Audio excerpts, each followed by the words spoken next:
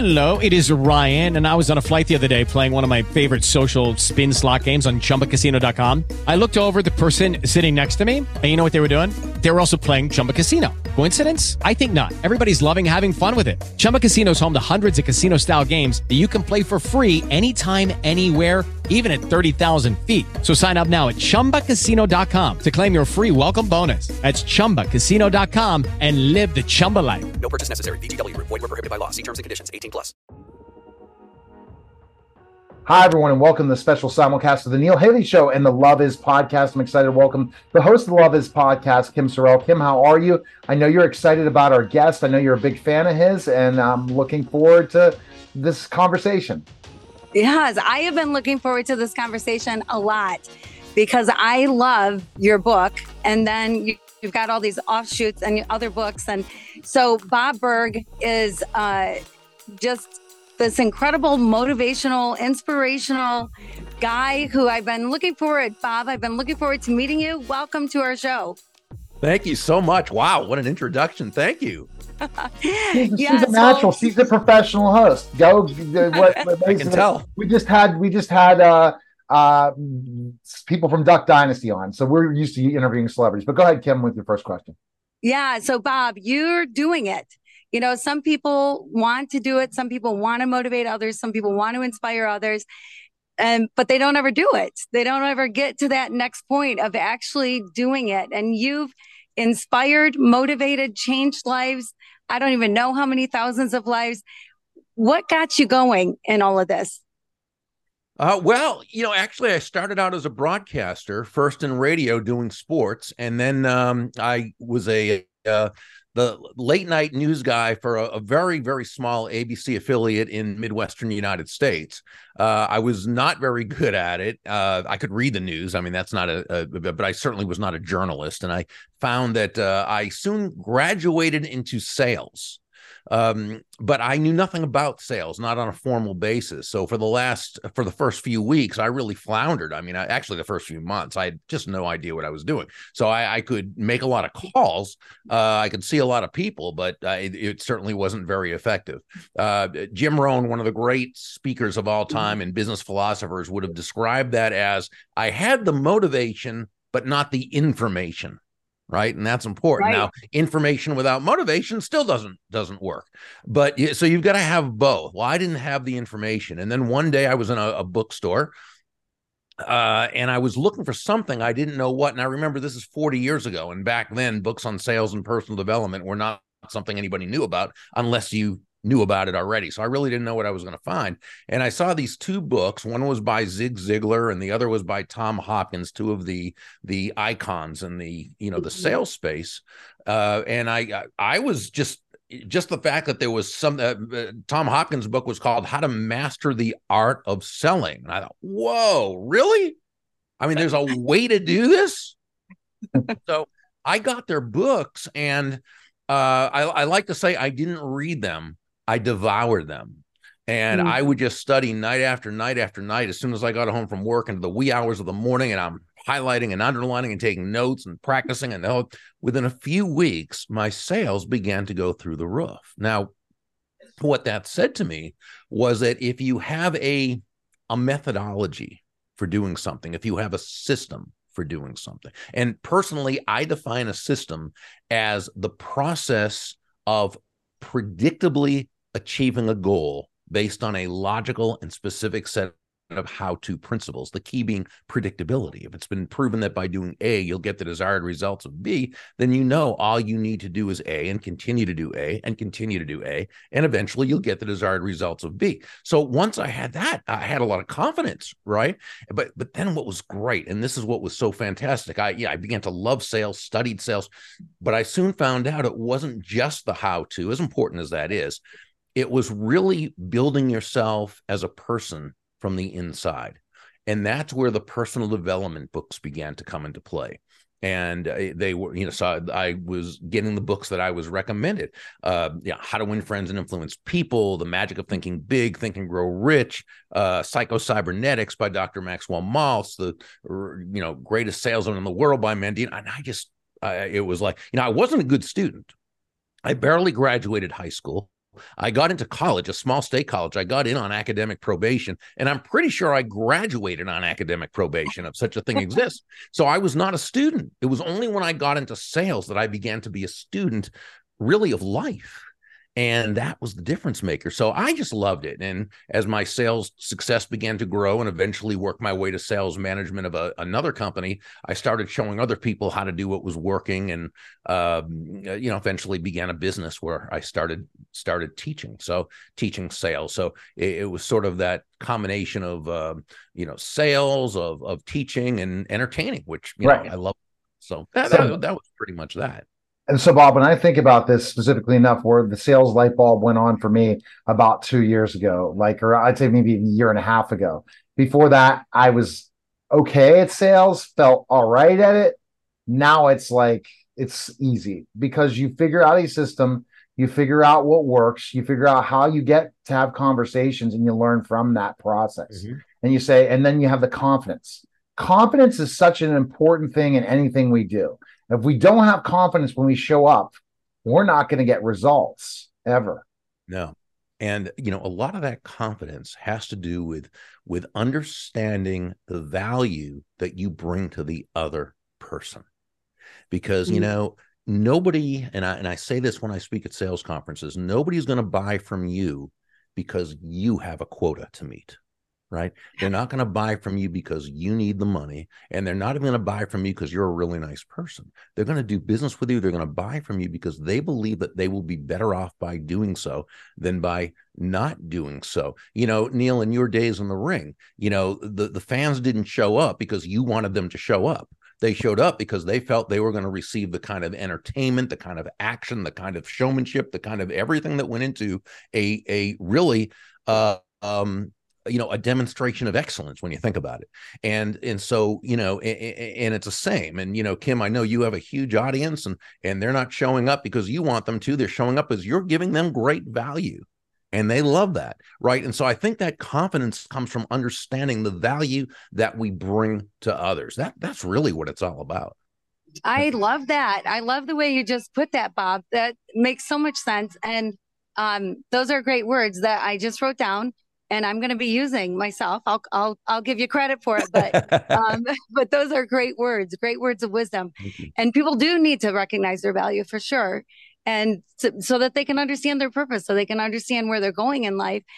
But I love the go giver. I love just everything around that, because it's so true. When you give, just the universe gives back to you. I do a lot of work in developing nations, and I always feel like when I go there, oh my gosh, I'm going there to serve, I'm going there to work, but I can't outgive. Like, I'm not going there to get, but I always get so much more than I can possibly give. And what a concept is that? And you've been out there teaching that the joy, first of all, of giving and the return on giving. But it has to come from the heart, right? Yeah. And one reason that you receive so much from when you go into these other countries and do the work you do is because it's congruent with your values. And I believe that, happiness, which can be defined as the mental feeling of well-being, and I think that's a good definition. That's a dictionary definition. I take it a little bit further, and I say that happiness is a genuine and ongoing feeling of joy and peace of mind, the result of living congruently with one's values.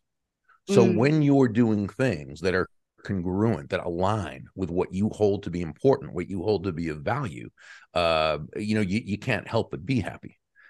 Exactly. When you do what you love to do, it doesn't feel like work, and you want to keep doing it. And you have that drive that every day to go out and do it. And I think that the giving part is such an important thing. The more you give to someone, the more you're going to get back from something. We don't know what it's going to be. It might not be from that same person, but giving gives you that motivation of what you're doing for somebody. So kind of explain giving in sales. How do you give in sales? This is, and it's a great question, because so when we talk about giving in the sales context, we're talking about providing, constantly and continually providing immense value to others. Now, what does this really mean? What is the value? Well, let's look at value in relation to price, because a lot of people think the two are the same, and they're not. So price is a dollar figure. It's a dollar amount. It's finite. It is what it is, right? Value is the relative worth or desirability of a thing, of something, to the end user or beholder. In other words, what is it about this thing, this product, service, concept, idea, what have you, that brings so much worth or value to another person that they will willingly exchange, let's say in this case, their money for this value, and feel great about it while you make a very healthy profit. May I share a very quick example? So you hire an accountant to do your taxes, and she charges you, and we'll just name a round figure, $1,000. That's her fee, literally her price, $1,000. But what value does she give you in exchange? Well, through her years of hard work, her experience, her competence, and her desire to get to know you and your needs, wants, and desires, getting to know your business and how it works. She's able to save you $5,000 in taxes. She also saves you countless hours of time, and she provides you and your family with the security and the peace of mind of knowing it was done correctly. So she's given you well over $5,000 in value in exchange for a $1,000 fee or price. She gave you more in value than she took in payment. So you both won. You both profit. In fact, one of my old mentors, Harry Brown, used to say, in any free market-based exchange, and when I say free market, I simply mean no one's forced to do business with anyone else. In any free market-based exchange, there should always be at least two profits: the buyer profits and the seller profits, because each of them come away better off afterwards than they were beforehand. Now, here's the challenging part, though. That what she did was fantastic. It was great. She gave you much more. But every other accountant can basically say they're going to do the same thing. So what distinguishes her, right? And this is and remember, until, even if she can do it better than someone else, until your potential customer or client understands the difference between you and any other provider, they don't know, right? And unless they know, it's always going to come down to who has the lowest price.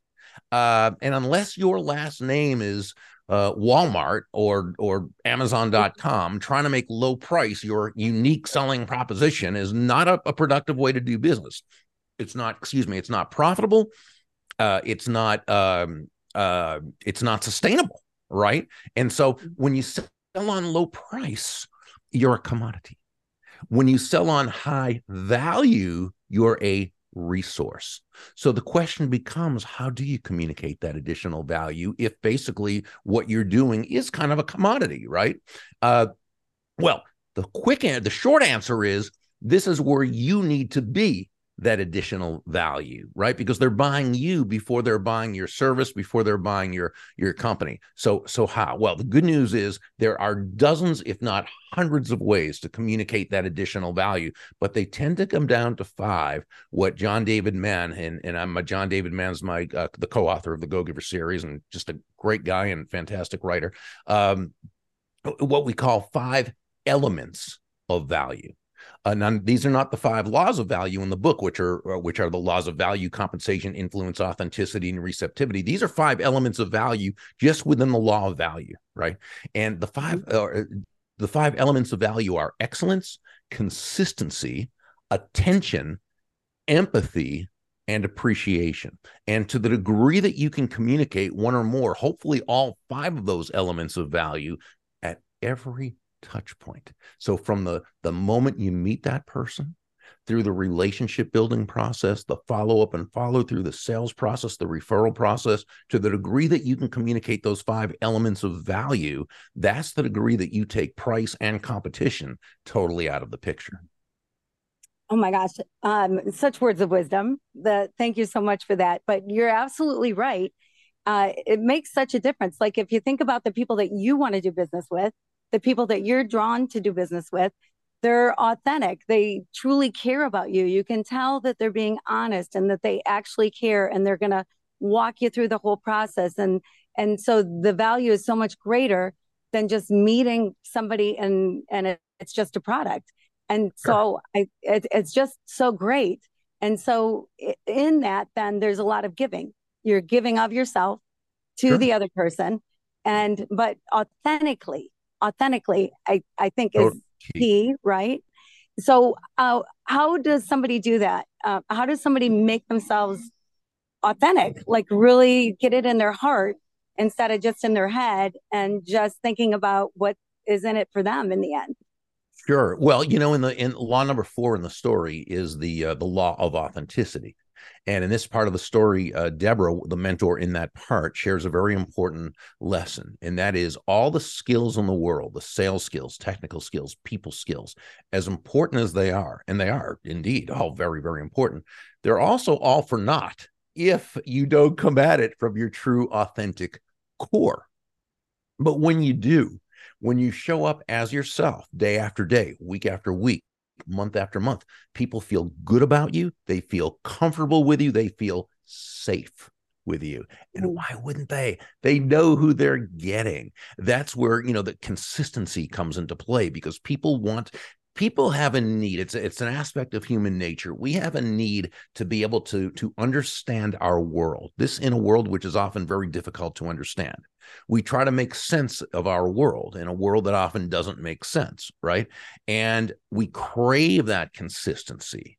And with that consistency comes trust. So we have to ask the question, if being authentic is such a good business principle, why do some people not show up authentically, but instead kind of show up as I think the correct Latin term would be phonus balonus, right? And we might be tempted to say, well, they're just not honest, or they're trying to pull one over on people. I mean, it's a big world, so there's all sorts of people, but I don't think that's usually the case. I think typically when you see someone really not showing up authentically, it has more to do with the fact that they just don't have the self-confidence to do so, because it's difficult to show up authentically when you don't feel you have anything worthy of showing up authentically for. Wow. And what can be so difficult about this, and I think this happens to all of us, as human beings, we're so emotionally close to ourselves that it can really, when we see we see other people's highlight reels and our own blooper tapes. I mean, that's just how it is. Okay. And so it can be difficult. We might have this great skill set. We've worked hard at it. We've perfected it. And yet, but we see the world through our eyes. Well, if we can do it, everybody else can do it. So it can't have that much value. Right. So this is why I think it's so important to get with another person, whether it's a coach, formally or informally, or your sales manager, or a clergy person, or anybody, a friend who you trust, but who's not so emotionally involved with you that they can't see, right? You know what I'm saying? And really get to understand your strengths, your talents, your traits, your characteristics. So yeah, because I believe there's 2 types of value that we all have. There's intrinsic value. That's just by being born, by being part of the world, we bring great value. But there's also market value. And I define market value as that combination of strengths, traits, talents, and characteristics that allow you to add value to others in such a way that you will be compensated for it. We all have these assets of value, but we're not always so good at recognizing. Oh. Wow. And where do you think learned all this, put this all together into your system and programs? From some of your stuff, but also some of the great gurus, right? Putting it together to what you are today. Well, I mean, since I began my self-education project, I guess, which was when I was in sales, when I started. I mean, I've been an avid reader, studier, student.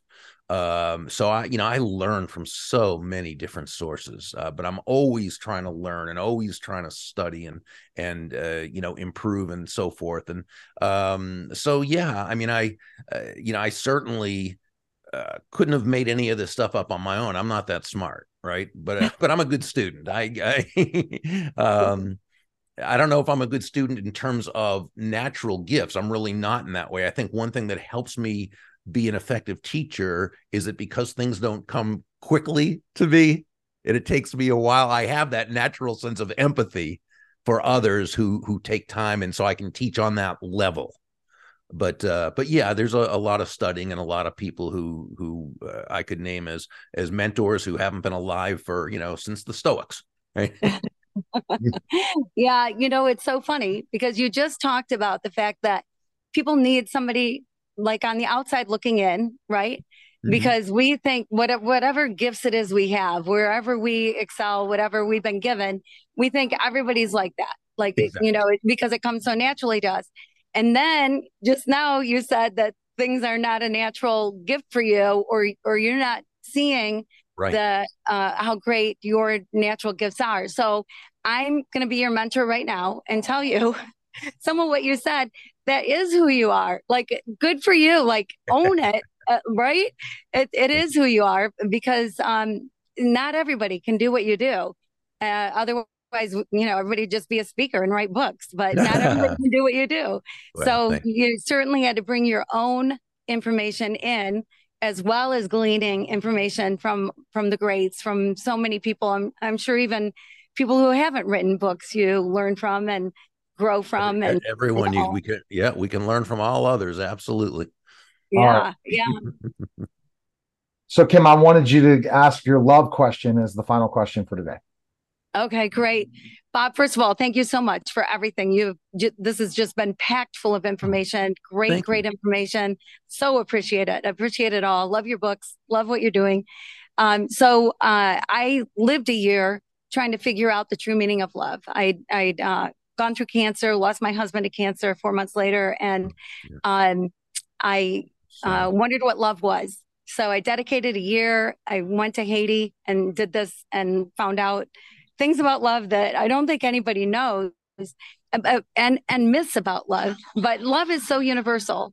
And one of the things about love is that you don't hang it up in a closet when you get home, or when you get to the office. You don't put it on a hook. It's who you are. And I think it goes back to authenticity. And I think it also goes back to love is not self-seeking. You're seeking the good of others. And so I'm curious, with everything that you do, where does love play a role in this? Oh, well, I mean, I think coming from a premise, I don't know if that's the right word, but coming from, let's say, a position of seeing the world through a lens of love is about the most powerful thing we can do. There's basically, again, I didn't make this up. This is something I had heard, but you're either coming from a place of love or a place from fear, or a place of fear. Okay. And when you come from a place of love, that doesn't mean everything's going to go great and everything's going to go right and everything's going to, but it means that you have certainly created that benevolent context of success. Okay. When you come from a place of fear, now you're living in that on that plane of lack, and it's a lot more difficult for good, to come into your life. So to the degree that we can live, that we can come at everything from a place of love, I think we're 9 steps ahead of the game in a 10-step game. Wow. Great answer. Great. Thank you. Fantastic, Bob. Where's the best place people can purchase your books and learn more about you? Where's the best place to go? Burg, BURG.com is probably the best place. And while they're there, they can subscribe to my free daily impact email that I send out Mondays through Fridays. Fantastic. And what advice would you offer people to become more of a giver in sales? I think it's always understanding, and we kind of alluded to this earlier, but I think it's so very important. It's understanding that value is always in the eyes of the beholder. It's not what we think is of value about our product or service or that which we offer. It's not what we think others should think about our product or service or that the other that we have. It's what they think. And as human beings, since we all see the world from our own unique viewpoint, what I call our belief system, okay, we sort of think that other people see the world pretty much the same way we do, and it just isn't true. So we've got to be willing to discover what what is sales? Sales is simply discovering what the other person needs, wants, or desires and helping them to get it. to do that, we've got to be able to focus on what they need, want, and desire, not what we do. And that's when we're asking the right questions come into play, and then listening in order to really dig deep. Well, we appreciate it. Thanks again, Bob. It was a great, and Zig Ziglar talks about that, asking those right questions. Oh, And then all the different things. It's being a great student in the game that you did to build your brand today, whatever it is amazing, Bob. And definitely look forward to chatting again. So thanks again for stopping by. I love it. Thank you both for having me. Appreciate it. All right, that's a special simulcast of the Neil Haley Show and the Love Is Podcast, guys. Hi, everyone, and welcome to the Strategic Wealth Strategies Podcast with our host, Alan Porter. Alan, what's going on, man? How are you? Hey, well, we dodged the hurricane last night. We only got 3.5 inches of rain, and everything's fine. So it's a great, beautiful, sunny day today out in North Carolina. Fantastic. And we're going to kind of go delve into more about the 401k. It's getting scary, right? Absolutely, because it's very, very important for people to understand what's going on with their 401k, because it's not what they think it is. So I've prepared a short PowerPoint. Let me bring it up. All right. And it is a scary thing when you talk about the 401k, Alan, because it's so surprising how they're getting away with this when all these things are happening with other ways of investing, for sure. Okay, can you see that? Yes. Okay. And I was talking to a friend of mine, and he was talking about his 401k and everything. And so I showed him some information I've got. He said, my God, I had no way. I didn't even think I was paying a fee in my 401k. I said, well, that's the problem. Everybody doesn't think they're paying a fee in their 401k. The fees in the 401k, like I said before, Neil, a 1% fee in a 30-year period will reduce your income by 1/3. And the average fee in the 401k is 2.99%. People do not know this. They don't understand it. But I want to go ahead and get started on this.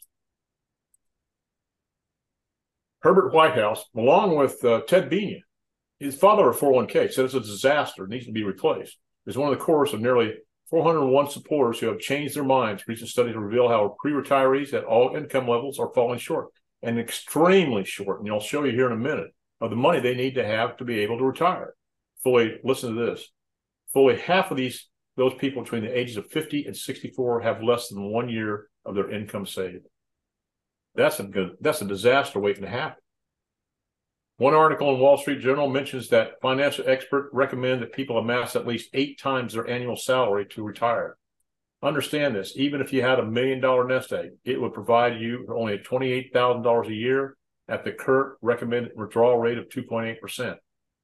Now, let me ask you this.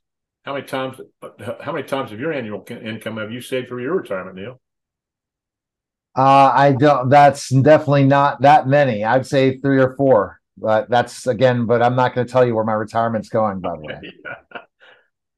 Well, I'll tell you what, if you're primarily saving the way most people do in their retirement accounts that have the unpredictability of the rise and fall in value of the stock market, you have no clue what your retirement accounts will be worth when you're ready to tap into them. And that's the biggest reason the 401k and your IRAs will fail, because we encounter risk, sequence return risk, and that's the number one problem with that. Recent volatility in this market has not been kind to 401k investors. The average 401k balance held with Fidelity climbed 23% to just $97,200 last year, and the average IRA account lost even more. The reality is that if you don't know the guaranteed value of your retirement savings on the day you retire, then you don't have a plan. I show people have a plan. You've got to have a plan in your retirement, college, whatever you do in life. You've got to have a plan. If you don't have one, make one up. If you do have one, improve on it. It's not too late to take control of your financial future, though. How would it feel to have tax-free access to your retirement savings so you can shield yourself from the coming tax tsunami? I can't even talk today. Know the guaranteed minimum value of retirement savings on the day you plan to tap into them at every point along the way. You can't find that out with a stock portfolio. Have your nest egg grow by a larger dollar amount every year, and that's guaranteed. Never worry about another market crash will wipe out 50% of your hard-earned savings again, because we're not connected to the market.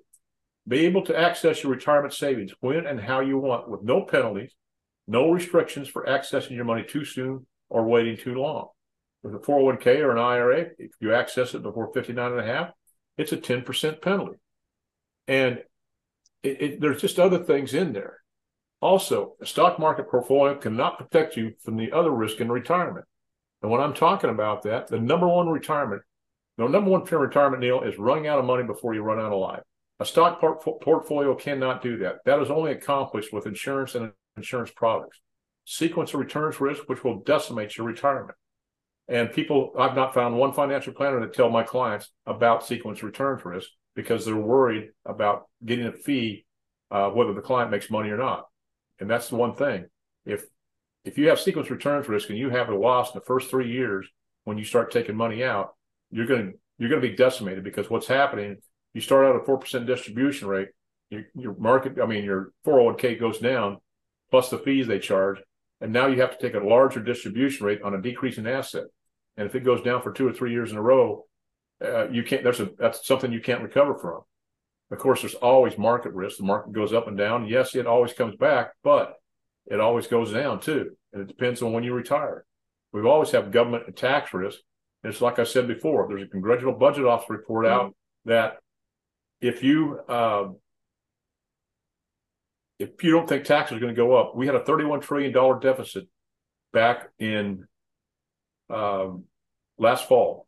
And they said, if we don't increase taxes overall by 66%, we can't even pay the interest on the debt. And right now, Neil, the debt is at $32.5 trillion. Then there's other thing called withdrawal rate risk. If you have withdrawal rate risk, you don't have any other buckets of money to go from. You're taking all your retirement from your stock portfolio. That doesn't work. Longevity risk, which is a risk multiplier, plus many others, because you can't control longevity risk with a stock portfolio, because it doesn't guarantee any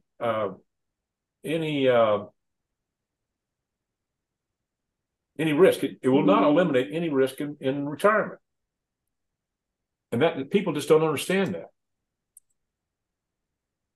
I think it's time for people to think outside the box of conventional financial planning and quit listening to the propaganda of Wall Street and those advisors who are paid a fee whether you make money or not. It's time to become educated on the financial strategies the wealthy, the tax knowledgeable, and banking institutions have been using for years. And it's just, it's common sense, and it's information. As I said before, Neil, this information ought to be taught in high school, but it's not. But it's an amazing thing when people, they don't, when I talk to them, they just say, "Oh, you're trying to sell me something." Well, yeah, maybe I'm trying to sell you something, but I'm trying to protect you too. And when I show people this, they don't have any idea what's going on. Why hasn't anybody ever told me this before? I mean, it's the same thing every time. Why hasn't anybody ever told me this before?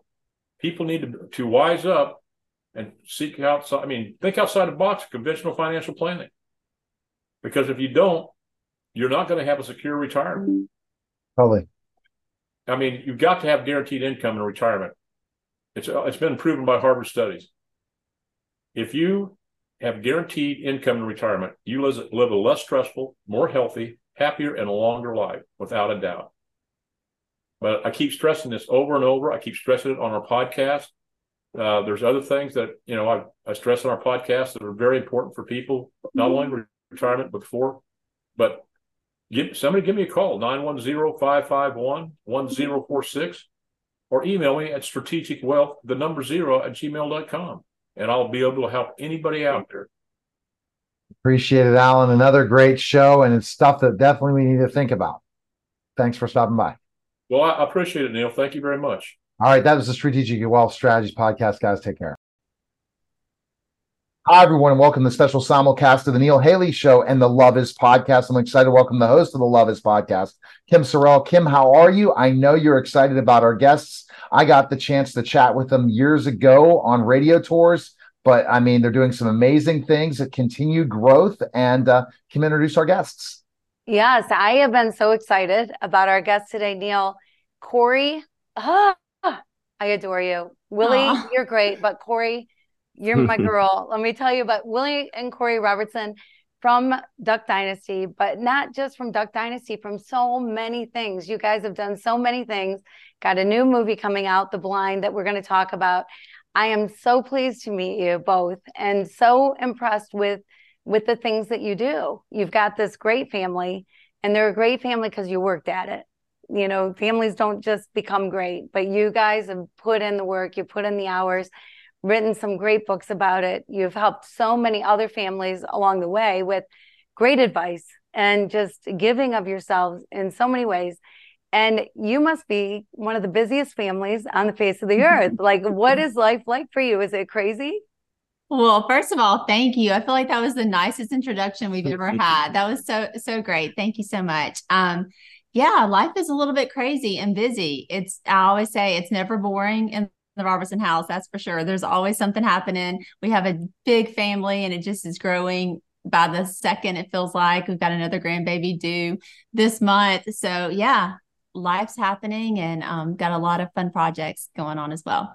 How do you keep everything organized in the house so it doesn't become chaos, or it's organized chaos, I'm sure? Organized chaos, yes. And lots of help. Everybody pitches in, everybody does their thing. Willie's the cook in the house. He keeps the kitchen organized and going. And when he's gone, that part all falls apart. I'm eating whatever piece of toast I can find or whatever when he's out of town. Apples and peanut butter are kind of my go-to. Yes. Kind of nice to have a cook in the house. So grandparenting. So parenting and grandparenting. I remember before my first child was born, everybody would say, oh, just wait. And I thought, oh, I already love the baby. You know, what are you talking about? Just wait. And then my child was born and I went, did my mom love me like this? Like it was, right? You remember that feeling? Yes. Well, and then grandparenting, people would say, just wait. And I'm like, I've got kids. I know what it feels like. And then when my first grandchild was born, it was like the moment my child was born times 10. Mm-hmm. Isn't it just the craziest? And you've got another one coming. So how many grandbabies does that make for you? That'll be 7. And it's so fun. And Willie's the cutest granddad ever. Yeah, we've got, they all live pretty close. So they're over at the house a lot for sure. Yeah.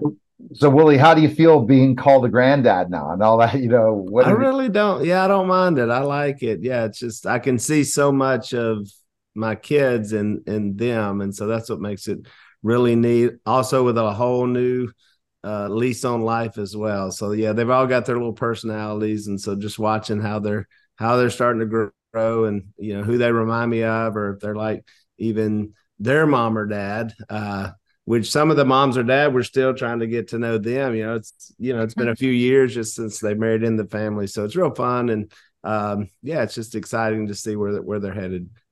Awesome. Yeah, it can be interesting watching how your kids parent, right? I mean, it's a whole different thing. But those grandbabies, so I'm sure they have names for you. Did they come up with what they call you, or did you want to be called something special? What do the kids call you guys? Yeah, they call me Dubs, I guess for Willie for the W. Yes, Willie's Dubs, and I'm KK. I started out K Mama, and it just kind of evolved into KK. So I feel like we'll see which one sticks, but right now it's KK. Yeah, I love that. I love it. I'm Uma, by the way, like Uma Thurman. So the first, isn't that cute? Love it. When my oldest So grandchild, who now has graduated from high school, when they could talk, you just say grandma, and came out Uma. And so Uma has stuck. That's it. I love it. I love it. So, Willie, how do you think the brand from Duck Dynasty has become a lifestyle brand? How did you guys really kind of figure that out so that you can make a difference in the world, but also become and get the word out so much? What do you think was that process from, the success of the show to now a brand lifestyle? Well, I think authenticity was a big key to it. And I think people saw the show. They actually saw a lot of themselves in our show, some of their family members, or, it's funny. People tell me like, my dad's just like your dad, or our mom's like your mom is, or, we've got a crazy uncle, kind of like Uncle Si. And so they see even with Corey and I's life with the just all the busyness and, with the kids and trying to run a business. And so I think people did see themselves in there, but they also saw things perhaps that they wanted to strive to do. Probably just the simplest was the family dinner. It just seemed like so many people had gotten away from that, and everybody tends to be running and gunning, and they just don't sit and have those times to share. And with the family prayer also, at the end of the show, so some of it's just kind of, I guess, old timey things, and so it as far as a brand goes, it allowed us to take that, to show people more and help people more, and and put that in to products or books or podcasts or whatever that is. It's that that kind of faith and family kind of idea mixed in along with your business, which is kind of what the show was about. Yeah, I love that. I think part of what made it so special in my mind is that you did so openly share, that it wasn't something that you hid.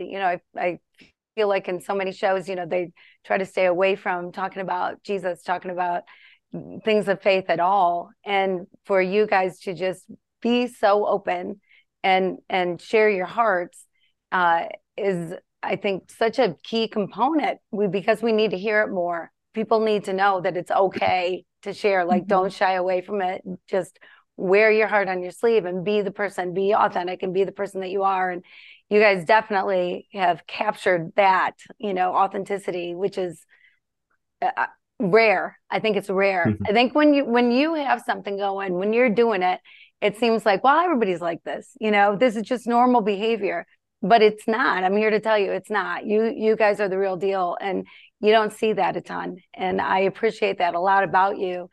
And so the roots, though, that you came from, Willie, the movie, The Blind, is incredible, first of all, but the story of your parents, and did your grandson play you in the movie?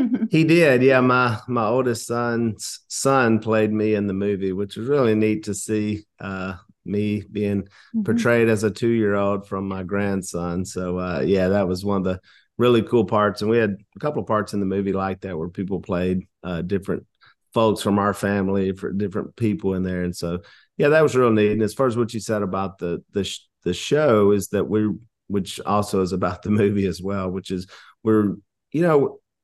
we try to act a certain way because that's what we learn from the Bible. That's what we learn from the teachings of Jesus. And so it comes up a lot. So it's going to be really hard to film a show or talk to us, I think, very long without hearing where faith, that faith element's going to come through, because it's how we manage our lives is through that, and so if someone gets a little off kilter, someone else will remind them, hey, this is what the Bible says about this. And, and so that just, and in our life, it's constant. And I'm sure in everybody's life, it's constant. And if you don't have that foundation to go to, if you don't have that, word to go to, I can see how people's lives could really get messed up and, going on the wrong path. And so, which is where with The Blind, it's the portrayal where Phil's life and Mom's life at one point in life did not have that.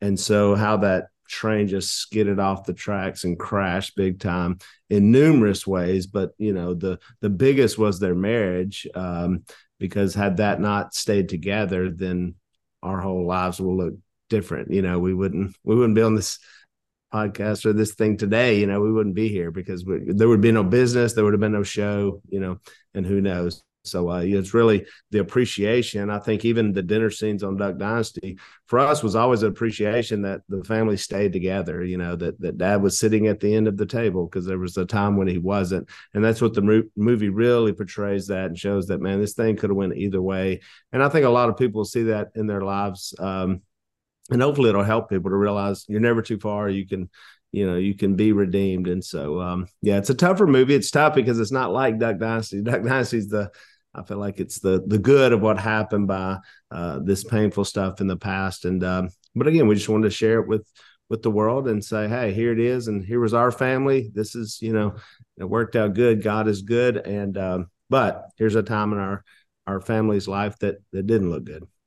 Yeah, there's an episode of Duck Dynasty that I think still holds the title for the most watched unscripted show of all time. And that's the episode. It's titled "Till Duck Do Us Part," and it's the episode Phil and Kay renewed their vows. And it was such a special moment for our family. And, looking back, I haven't watched that episode in a long time, but I remember the day we did that, we were all very emotional because we knew that, had Phil and Kay not had this moment that the movie portrays where, their life turned around and they chose to stay together. They chose repentance and forgiveness, which is hard things. Those are two really hard things to choose, but they chose those two things and they kept their family together. And had that not happened, we would not be sitting there on Duck Dynasty, making a show where they renewed their vows. So it was really special to our family. Then it was special that it became kind of the most watched unscripted show of all time and I think that also spoke to what people want to see, in this world. I think entertainment so much is dark and tears families apart and things like, we watch these train wrecks, but really whenever we did our show, I think it spoke to like, we're all wanting to see something positive and hopeful and faith filled and all that. And while The Blind does show the hard times, it shows the train wreck, but it shows that redemption and that turn and what can happen in your life when you do turn your life to Jesus. Wow. Having this story out here, was it a challenge to say that as a family to come up with to do this project? Because then it's really going into the darker side that you don't see always on the reality show, right? Yeah, for sure. We talked about it with the production company, and we were like, is this what we want to start out with, which is the story of Phil and Kay. And obviously we had to talk to them to see if they wanted to share with the world their darkest times in life, which is very difficult. I think in Christianity and the church, even, we're taught, once your past is in the past and you look forward and you don't look back. And so there's all these principles, I think, that are good principles for anyone to live by. But for them, to be able to even to go back there, mentally and as a couple, and that to be able to put that out and deal with that pain again was difficult. But at the end of the day, Mom and Dad said, well, if it helps someone else, if it can help their marriage, or if it can help their family stay together, or if it can help someone who has really lost all hope. And I'm sure we all probably know those people, or we are those people. And so to be able to put that out to help. And Phil and Kay have always been like that. They've always been open. There's nothing in the movie I saw that I haven't heard them say, firsthand, to a lot of people. And so they've really been open with their lives and sharing it. And, but I will say it's a little more difficult seeing it in pictures and seeing it with people playing it out. And so I was just thankful that they did share that. Yeah. I mean, it takes a lot of guts, I think. Corey, hopefully I didn't just cut you off. But it takes a lot of guts. Mm-hmm. Like a lot of people, everybody goes through hard times, but some people go to the very bottom, really just hit rock bottom. And that's pretty much what happened. Like it could have, like you've said a couple times, gone one way or the other. And you never want to think about if it would have gone the other way. So praise the Lord, it went the way that it did. But for your folks, for your family to be that open and really share, I know that this film is going to help people. It's definitely going to help marriages. It's definitely going to help people strengthen their faith. And I love you talking about your family dinners, because coming together and sharing a meal, there is something just so special about that. And it's almost a lost tradition. I grew up with Sunday dinners, it was always Sunday dinner was a big deal. And I love those Sunday dinners. But I don't know many families that are doing that anymore. When did you guys start? Like, when did the dinner tradition start for you in your home? And what does it really mean to you? Well, for us, in our family, we did that a lot. We had most meals together. We were poor when we lived at the end of a dead end street road, dirt road, beside a river, and so there wasn't a lot of options. We didn't have a lot of money, and so we didn't eat out that much. And no one was delivering down there. No one was delivering food. No DoorDash. No DoorDash down there. No, it was many miles before even a gas station, and so you just had to prepare. And part of eating out as well, Mom could cook really well and Dad could cook. So it was, I think we liked our food anyway, the way we cooked it better. So yeah, we had those meals and we had those times, and there was like, it wasn't organized story time, but it was just natural story time. There just wasn't a lot of distractions. There wasn't many TV channels. We didn't have any computers or anything like that. So it was just, that was the time to really catch up. And I say catch up, it was just time to talk about what happened throughout the day. And so they were great storytellers, my grandparents as well. And so we would, as kids, we'd just sit around and listen, and get our chance to tell a story, and we'd talk about what hunt we had just done, or the fish, or how it happened today, with the nets and how many they caught. And generally we were eating exactly what was being talked about, but that had been cleaned and now it's on the table. So yeah, that was ours. And it was really always that there was never a time you took your plate and went anywhere else except for the table. I just remember that wasn't really allowed. You took your place at the table, and it wasn't like I'm gonna eat this by the TV. I don't ever remember anyone doing that one time growing up, which is amazing. I think growing up for their family, it was kind of an essential because they lived down on the river. Food wasn't, you had to cook, there wasn't like you could order pizza or whatever. And so it was the essential part of their life. But nowadays you have to create that, like you have to make space for that and be intentional about it. And so it was really interesting when we did the show.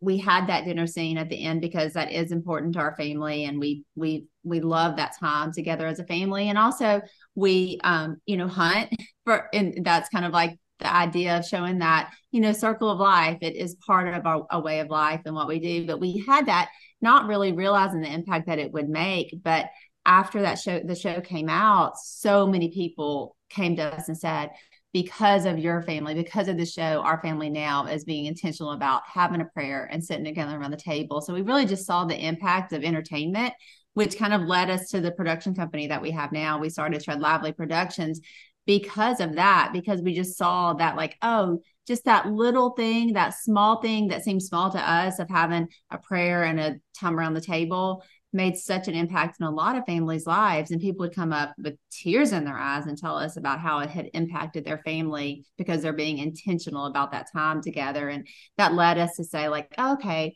like what else can we do? What else should we be doing? A lot of times we can complain about entertainment and be like, oh, there's nothing good and there's nothing I can watch as a family. But like, do we have this opportunity to actually do something about that and make more entertainment that is positive and wholesome and has elements of faith in it and hope and love and all those things that, we feel like our world is yearning for. Wow. And have you guys gotten a chance to see the film yet? What were your thoughts on it? Yes. So we actually produced it ourselves. So we were like very involved. We were on set for most of it. We got to, help do casting. We really, we were involved in every little piece of it. So I've seen it lot of times, a lot of cuts. The first cut that came through, honestly, the first, kind of the long version, we were like, oh no, like we screwed this up. This is what's going to happen, and then it just, after a lot of work, a few days of reshoots and all that, we're like, okay, we have something really, really special. So we're very proud of it. But yeah, it's been a couple year process. A lot of that was just trying to get the story, even just we can make it palatable for people to watch and not be rated R, because it was Dad was a rated R kind of guy, so probably more than that. But so it was just hard to show and be real. We didn't want to water this down and make it into some cheesy thing where everything seemed to go well, because most of the stories we heard were not good. I was like, well, it's tough stuff. And so, just trying to make that into a movie to where people could bring their kids to, and I say kids, I mean like mature kids. And so where they could watch it, learn from it, but also just not be so bad that it's like, whoa, it's just too much.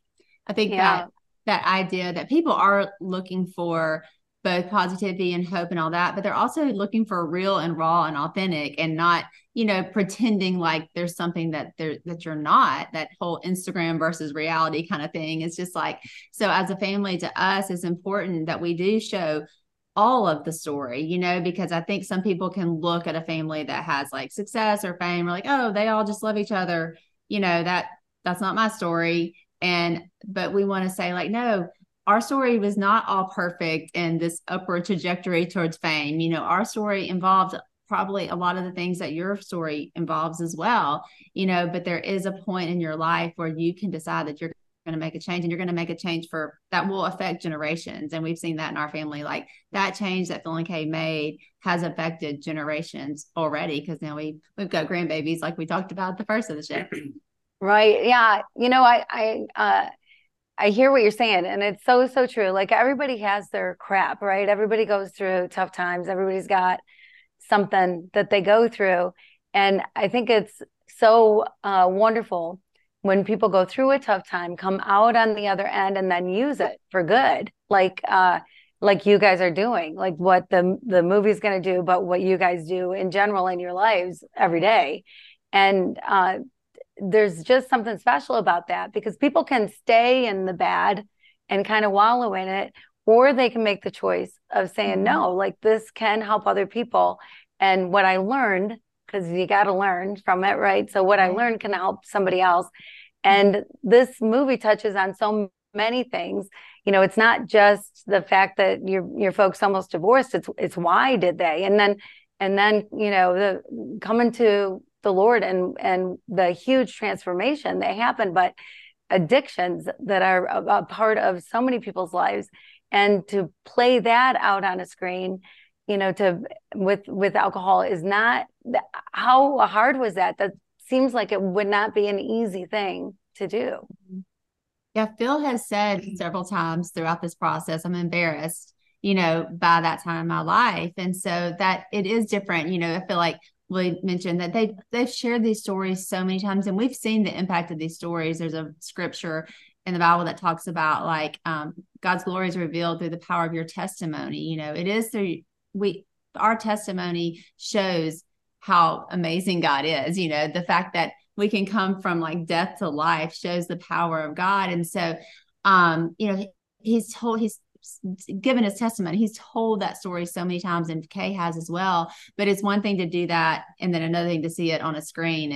And there was one podcast, we did a podcast kind of as a family, where we talked about and really told a lot of these stories. And Sadie, actually, our daughter Sadie, was interviewing Phil in this one, and she said, "What do you think about the actor who played you?" And Phil said, "Not much." And we were like, "Oh no, what?" and then we realized he was meaning, like, I didn't think much of that guy on the screen. Like, when he saw himself on the screen in that time of his life, he didn't like it. He didn't want to see that part of his life. But again, he's gone back to, but if it can help somebody, if this can impact somebody's life, if somebody's life turns their life around because they've seen me at my worst, then it's worth it. That's fantastic. That's the thing of telling these transformational stories. And Kim has a transformational story about love. Go ahead, Kim, with your question before we finish up. Yeah. So my story is that I've been in business people just like you guys. My whole life. Started my first business when I was 18, married the man of my dreams, and was very happily married. Just became empty nesters. And I found out I had breast cancer. Mm-hmm. And then 4 months later, my husband was diagnosed with pancreatic cancer, and he passed away 6 weeks after that. And it made me question some things. And one of the things was the reality of love, the true meaning of love, because it seems like you can get 10 people in the room and get 10 different definitions, but yet John says God is love. So not that God loves, but God is love. So we should be love, right? But what does that mean? I wanted to really honor my husband by living right, by making sure I'm doing this life right. So I dedicated a year to figuring out the true meaning of love, which, to be honest with you guys, I have a hard time really committing to what pair of shoes I'm going to wear that day. So to commit a year to something was a real stretch for me. And but I took the love chapter, love is patient, love is kind, 1 Corinthians 13. And I took one word a month and figured out, what is love that is patient? What is love that is kind? And the majority of the time I was in Haiti. I was working in Haiti after the earthquake. And so that's where I was doing my research. And the things that I found out about love blew my mind, rocked my world out, and changed my life. And I think love so often is misunderstood. But I look at you guys and I look at your family, and if there is, certainly there's more than one common thread, but it seems to me the biggest common thread is love. like you guys exude it. You exude it for each other. You exude it for others as well, not just each other. And what does love mean to you guys? And where does it play the role in your life? Where is it? I think that's great. Yeah, so I would probably start with 1 Corinthians 13. That'd be a great place to start as far as, how we try to encompass love and what that is. And you're right, it's a broad word. And so it's thrown around for a lot of different things. And so I think the true meaning, which what comes back for us is, the love that Christ showed, for us, and then trying to implement that in our own lives. And that's where I think that's the message Phil heard. That's the message Kay heard that turned them around in that story. And Dad ran it as close as With Lucky Land Slots, you can get lucky just about anywhere. Dearly beloved, we are gathered here today to... Has anyone seen the bride and groom?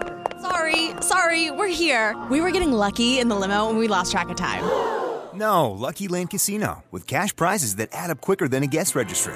In that case, I pronounce you lucky. Play for free at LuckyLandSlots.com. Daily bonuses are waiting. No purchase necessary. Void where prohibited by law. 18+. Terms and conditions apply. See website for details.